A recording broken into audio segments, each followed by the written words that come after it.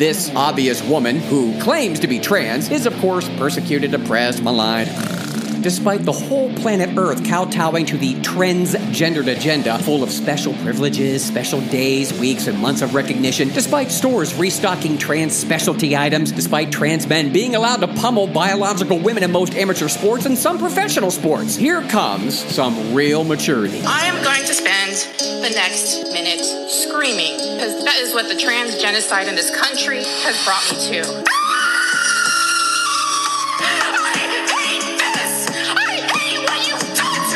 How many ways are there for me to say, shut the up? That screaming thing, it's been done. You're not exactly making a case for the transgendered community not being mentally ill. Genocide, huh? Stats please, ma'am. You want genocide? Try the Holocaust during World War II, or communism under Stalin, or the vaccine push.